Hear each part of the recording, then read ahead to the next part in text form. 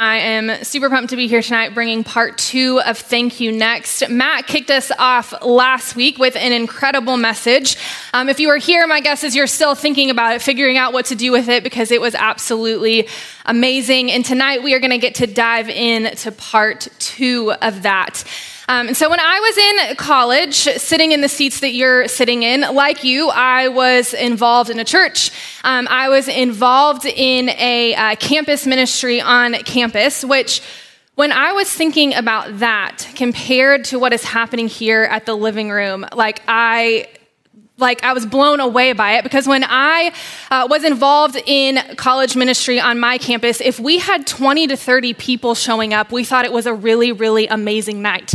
I would have never been able to fathom a room like this. We couldn't find more than 20 people who would be committed to showing up to something, to build community, to learn what it looked like to follow Jesus. And so the fact that this many of you think that it is worth it to show up on a Monday night where you're missing potentially doing homework, studying, you're missing just being able to hang out with your friends, or just be able to chill out and binge on some Netflix, the fact that this many of you think that this is worth it is absolutely incredible. I hope you guys know how rare you are and how amazing this is.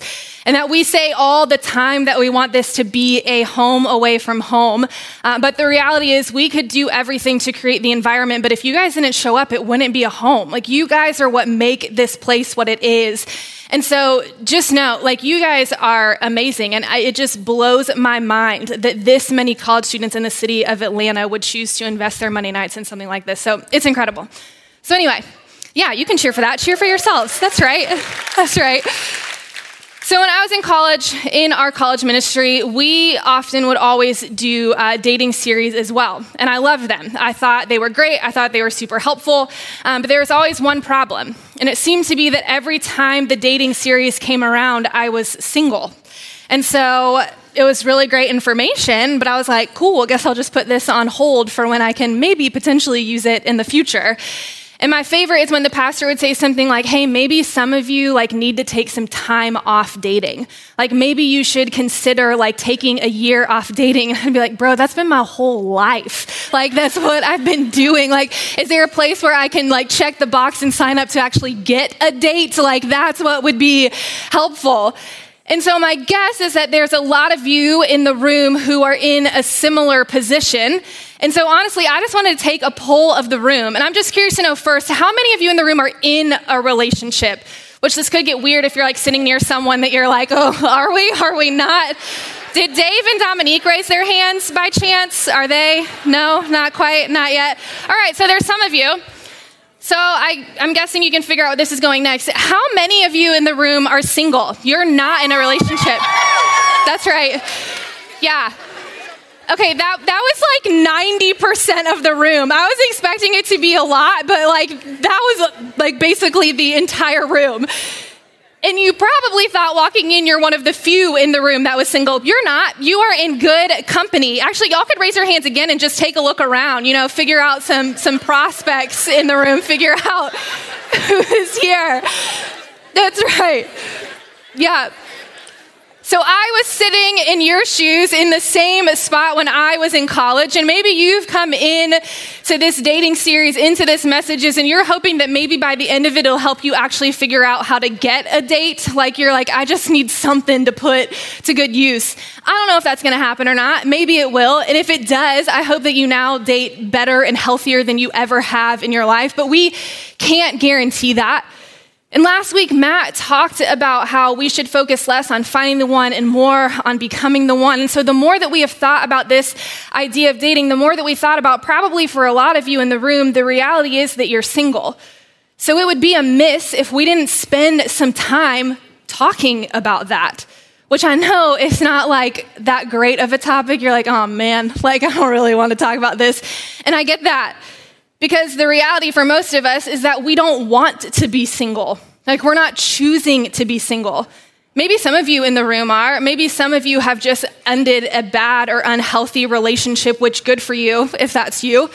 And you've decided, I just need some time to heal before I actually decide to start dating again. So you've chosen to be single.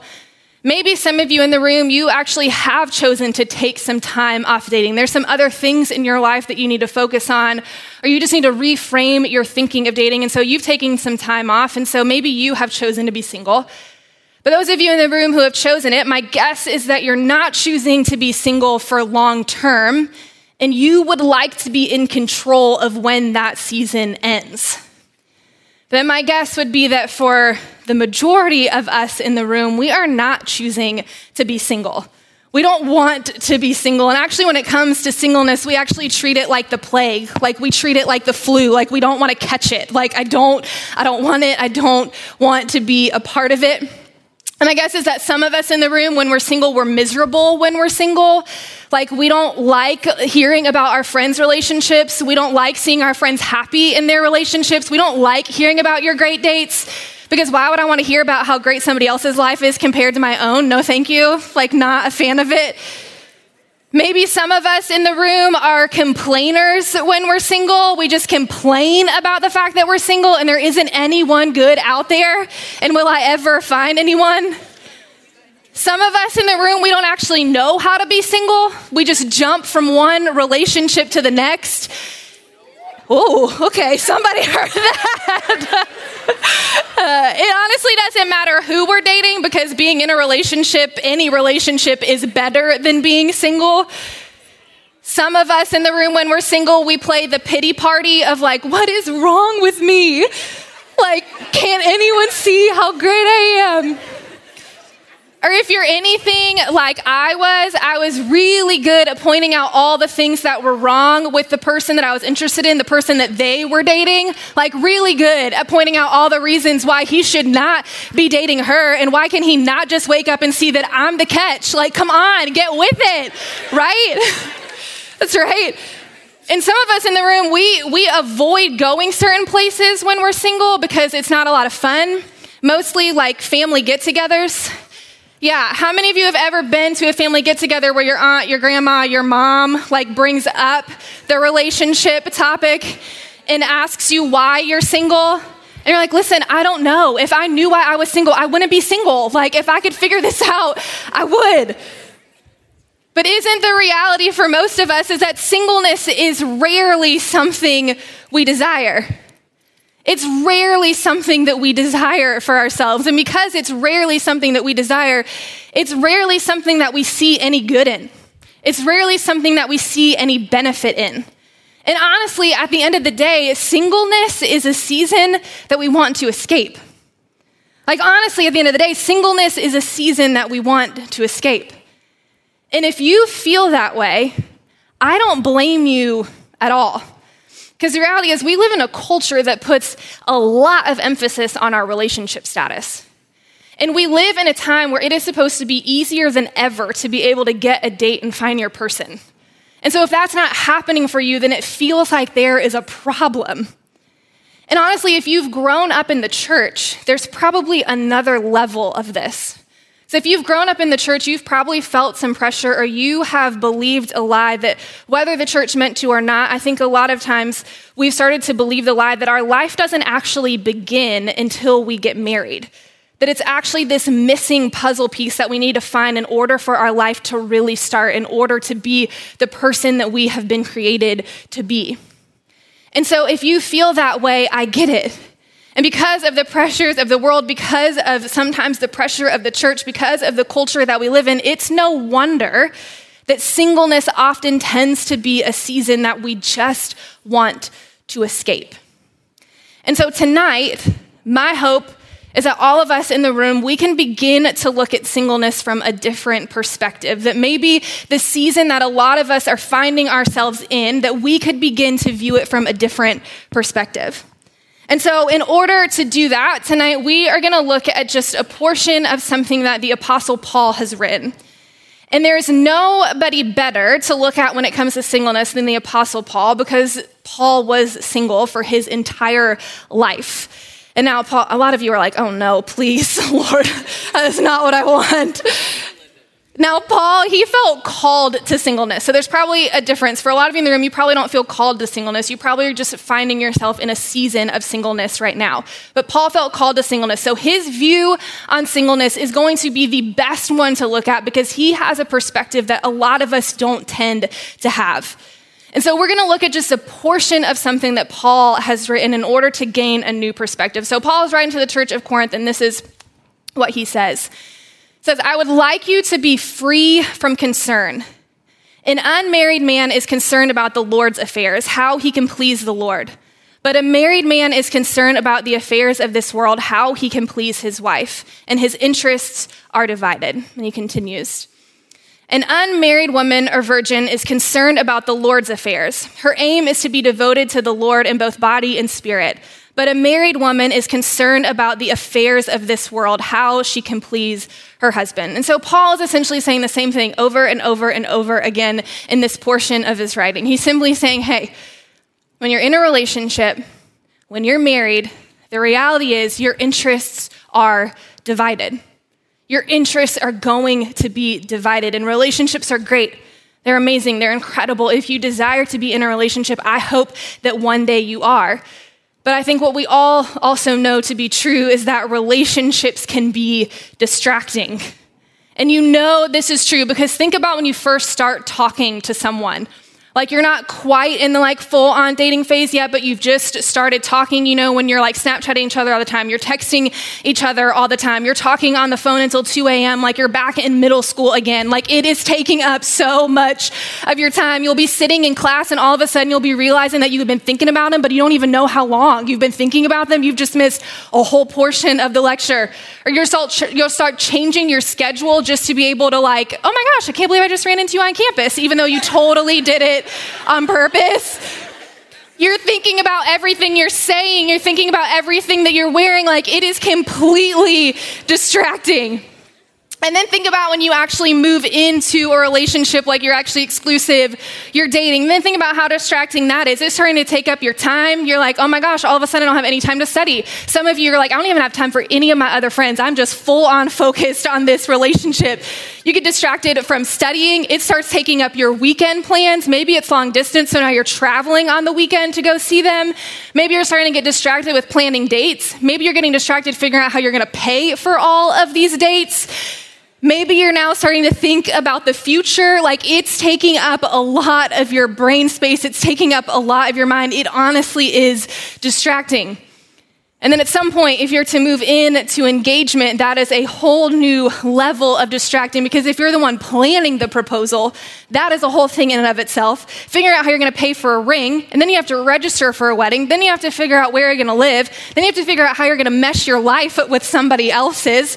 And then there's just the whole wedding planning in general, which honestly, in that season, there isn't a lot of time for anything else. It's pretty distracting. And then if you get to the point of marriage, you're now actually figuring out how to build your life with somebody else's. You're figuring out how to share a house and share a bathroom. You're figuring out how to decorate a house with somebody else's opinion. You're figuring out in-laws, which is a whole thing in and of itself. You're figuring out holidays and how you're going to spend them. And then eventually you're figuring out how to buy a house and kids. And it's just more and more distracting. And none of those things are bad. They're not bad at all. In fact, they're really good things. A lot of you are bring it on. I will take all of those distractions, please. More than what I'm living in right now. But the reality is, they're distractions. Relationships bring a whole new level of distractions with them. And so when it comes to that, Paul makes a final point, and this is what he says. This is how he wraps up this verse. He says, I'm saying this for your own good. Not to restrict you, but that you may live in a right way in undivided devotion to the Lord. And so Paul is saying this, hey, this is for your own good. As in, if you are single, it is not a cruel punishment. There's actually something good in it for you. And he's saying, hey, I'm not saying this to restrict you. I'm not saying this to hold you back from anything. He's saying, hey, I'm saying this so that you can live in undivided devotion to the Lord. So that you can actually, for a season, live distraction-free when it is just you. So our relationships and marriage, they're great, they're good. Again, if you desire that, I hope that it happens for you one day. But in a way, when you are in a relationship or when you end up married one day, there is a level of restrictions that come with it that do not exist when you are single. And think of it this way: you will never have more time, more energy, and more freedom than when you are single. You won't. And some of you are like, oh no, if this is the most time, energy, and freedom I have. But you really won't. You will never have more time, more energy, or more freedom than when you are single. Now, I am a newlywed. I just got married 3 months ago. Thank you. Thanks. So I am just now beginning to be on the other side of this. And I am telling you, marriage is incredible. There are so many amazing gifts in marriage. I love it. It's been the best. Like learning how to build your life with somebody else's, it's incredible. I mean, there are so many gifts of learning what it looks like to give unconditional love and receive unconditional love. It's amazing. I'm also learning that there is a massive commitment with being a wife. And that's the fact that every decision I make, there is somebody else on the other end of those decisions. So my finances, there is somebody else on the other end of my spending habits. The way that I choose to use my time, there is somebody else on the other end of that. I have to consider what it looks like to make sure that I am being just as intentional with my husband as I am with my friends and my job and any other interests that I have. Any big life decision I make, I'm not just gonna pack my bags and move because there is somebody else attached to that decision.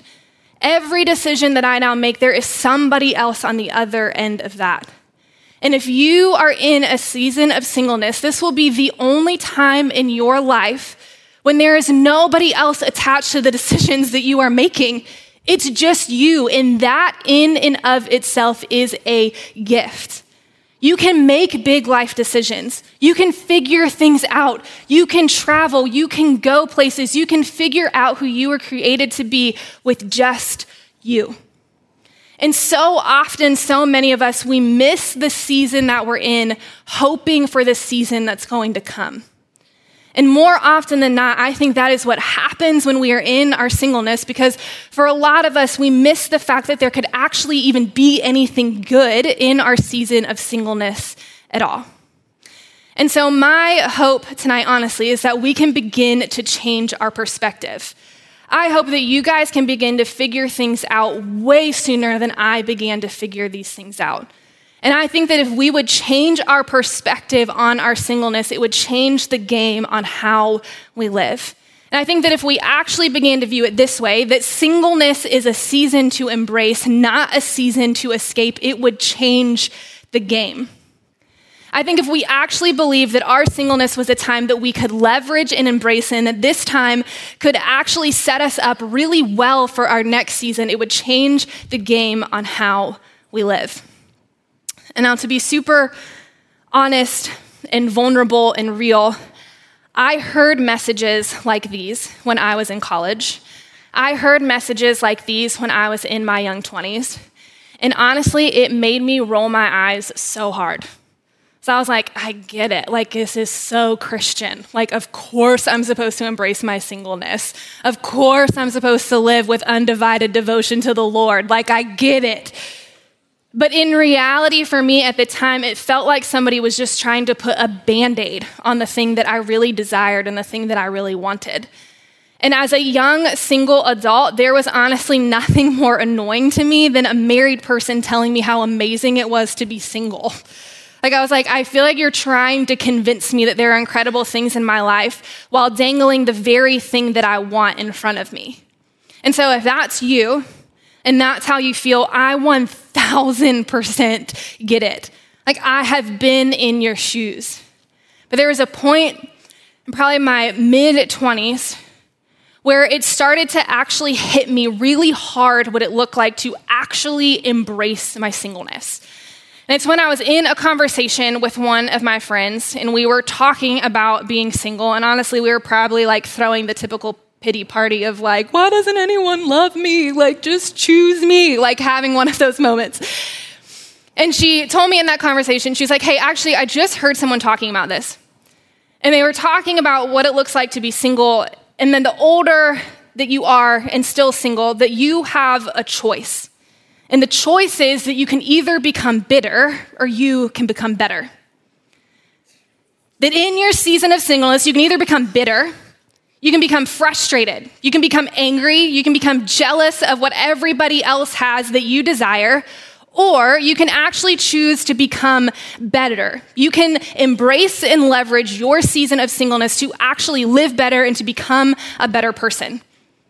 And I took that and I thought about where I was at in life, and I thought about the fact how my entire life I had always wanted to be a wife and mom. Always. It had always been what I wanted to be.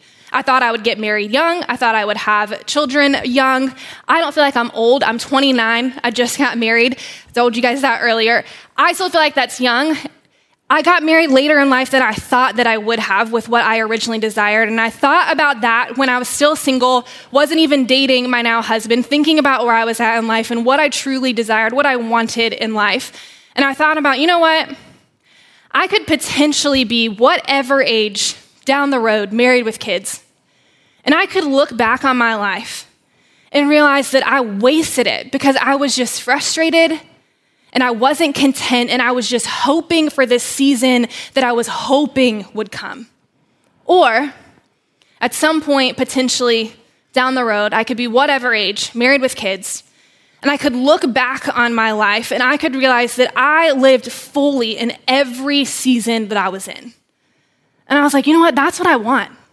Like, that's the life that I want to live. I want to be able to get to whatever point in my life and look back and realize that I lived fully in every single season I was in, embracing the one I was in, still desiring marriage, still desiring kids, but not just hoping for it to come, fully living where I was at. And I thought, if I do that, then I think that I will live a better life. And I think ultimately, if I do that, I'm going to become a better person. And so that's what I did. I made a conscious decision that I was going to live fully in every season that God had me in. And so when I thought about the things that I did, the things that I did well, the things that I didn't do well, the things that I wish I would have done better, I thought about three things. And I think there are three things. And honestly, whether or not you are single, I think that everyone should do these, but especially if you're single. I think that if you were to do these three things, it would change the way that you live. I think it would help you to leverage and embrace your season of singleness rather than just trying to escape it. And I think that it would help you live a better life, and I think it would help you to become a better person. So the first thing that I think you should do is invest in God. Take the time to invest in your relationship with God. Take time to spend time with the one who will know you better than anyone else ever will. Take the time to figure out how he has wired you. Take the time to figure out what lights you up. Take the time to figure out who he has created you to be without anybody else on the other side of you. And what I can promise you is that if you chase after the heart of God, it will always take you to a far better place than if you were to ever chase after a person. Because if you are going to chase after a person or you're going to chase after a relationship, it's never going to actually leave you fulfilled. It's never going to leave you satisfied. It's never going to take you where you really want to go. But if you will chase after the heart of God, it will always take you to the place where you are thinking, man, this is immeasurably more than I could have ever imagined. So the first thing you should do is invest in God. The second thing you should do is invest in others.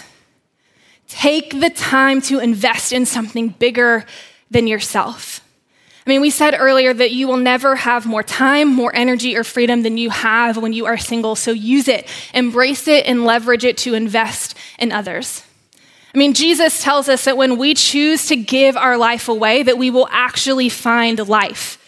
But if we choose to hoard our lives to ourselves, we won't actually find life at all. And so think about it this way. For those of you who are in small groups here at the living room, you have small group leaders who have chosen to invest the little bit of free time they have to show up on Monday nights and to invest in you.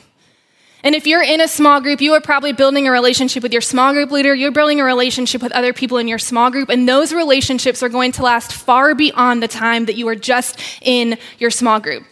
And chances are that you're probably growing, you're learning, you're making connections, things are clicking for you, and so you are experiencing the benefit of what it looks like to sit in a small group. But the really cool thing that's happening with your small group leaders is that when you succeed, when you start to figure things out, when things click for you, when you make big decisions, when you chase your dreams, they rejoice with you. And I guarantee you that if you were to ask your small group leader what it's like to lead, they would tell you that watching you succeed and win at life brings them far more joy than if they were to ever just choose to live their life for themselves. All right, that's good. That's a good song. There we go. So while you have the time, choose to give your life away, because I'm telling you that you will find far more joy in choosing to give your life away than if you would have chose to just keep it for yourself. And the last thing that I think you should do is that you actually should invest in yourself as well, which I know sounds contradictory because we just talked about choosing to invest in others, but I don't mean the selfish, like treat yourself, invest in yourself. That's not what I'm talking about. I'm talking about take the time to figure out you. Take the time to figure out the ugly, messy parts of your life, the parts of your life that will become magnified when you are in a relationship. But it's those parts of our lives that we tend to ignore. So do the hard work. Find a mentor. Go to counseling. Learn what it looks like to love yourself as you are. Don't wait for someone to come along to tell you the things that you don't believe are true about yourself. Actually figure out how to believe them about yourself now. Figure out what it looks like to love yourself as you are, to believe that you're enough, to believe that you have something to offer. Do the hard work now to figure out you. And what I can't promise you is that I can't promise you that God has a relationship or has a marriage down the road for you. I can't promise that. That was something that I had to come to terms with myself, that God didn't promise me that. And so when you begin to figure out you, don't do it with the hopes of becoming more attractive to someone else to ultimately get the thing that you desire. Do it to become the healthiest and the best version of who God has created you to be for you. And when we look at the life of the Apostle Paul, these were the three things that Paul did.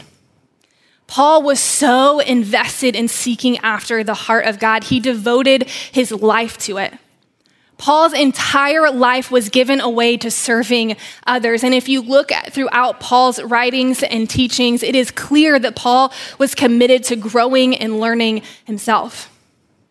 And Paul became the most successful missionary that there ever was. We're sitting in this room in large part because of what Paul went out and did. And he did more in half of his life than probably most of us will do in our entire life. And I don't know if that would have happened if Paul had ended up being married. Maybe not. There's a good chance that his priorities would have changed if a family had come along. And so Paul leaned into his calling. He leaned into embracing and leveraging his season of singleness, and God used it in incredible ways, like to the point where we're sitting in this room because of what Paul did. And so for you, maybe you're not called to a life of singleness. Maybe you have just found yourself in a season of singleness right now. And if that's you, then really the question for all of us is the same. It says, how can you leverage and embrace your singleness rather than trying to escape it? How can you leverage and embrace your singleness rather than trying to escape it? Because if we look at Paul's life, what we know is that if you will choose to leverage and embrace it, God will use it for incredible things. And I truly believe that if you figure out how to begin to and leverage and embrace it, it will not only help you to live a better life, but it will help you to become a better person. So start there. Figure out what it looks like to invest in God. Figure out what it looks like to invest in others. Figure out what it looks like to invest in yourself. And ultimately, figure out what it looks like to leverage and embrace the season that God has you in right now. I would love to pray for us, and then you guys can head out. Father, we thank you so much for who you are. And Father, I thank you that you don't make mistakes. That where we are, the season that you have in us, the place that we're at right now, it is not by accident. And so God, the season that you have us in right now, God, whether that's singleness, whether it's something else, God, I pray that no matter where we are, that we would figure out what it looks like to leverage and embrace where you have us right now. And God, I pray that you would show us what it looks like to fully invest in you, what it looks like to invest in others, and what it looks like to truly invest in ourselves. And God, if we did that, then we would become the kind of people that you have created us to be. So Father, we love you. It's in Jesus' name we pray. Amen.